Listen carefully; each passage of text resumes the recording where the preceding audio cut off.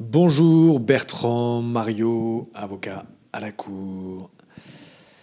Aujourd'hui, nous parlons d'une question s'agissant de la possibilité de remplacer un administrateur qui cesserait ses fonctions.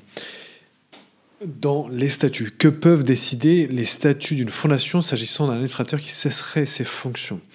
Alors, les statuts d'une fondation peuvent décider beaucoup de choses, et elles peuvent décider aussi que les administrateurs qui cessent d'exercer leurs fonctions seront remplacés par des administrateurs demeurés en fonction.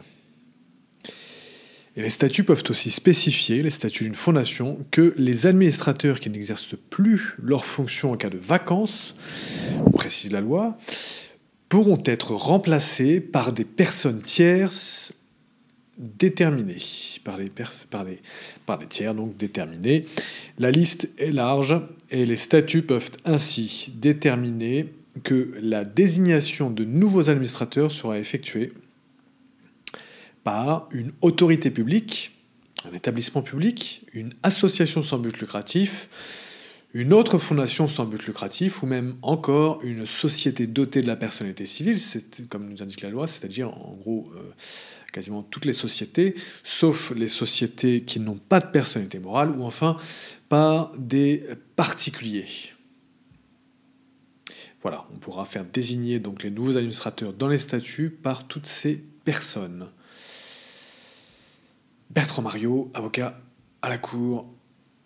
Pour aller plus loin, article 33 de la loi du 21 avril 1928 sur les associations et les fondations sans but lucratif, tel que modifié, article 33 de la loi de 1928. Les statuts d'une fondation peuvent décider, les statuts d'une fondation peuvent décider que les administrateurs qui cessent d'exercer leur mandat seront remplacés par les soins des administrateurs demeurés en fonction, ou bien que les administrateurs seront en cas de vacances désignés dans les conditions que les statuts spécifient, soit par une autorité publique, soit par un établissement public ou une fondation, soit par une association ou une société douée de la personnalité civile,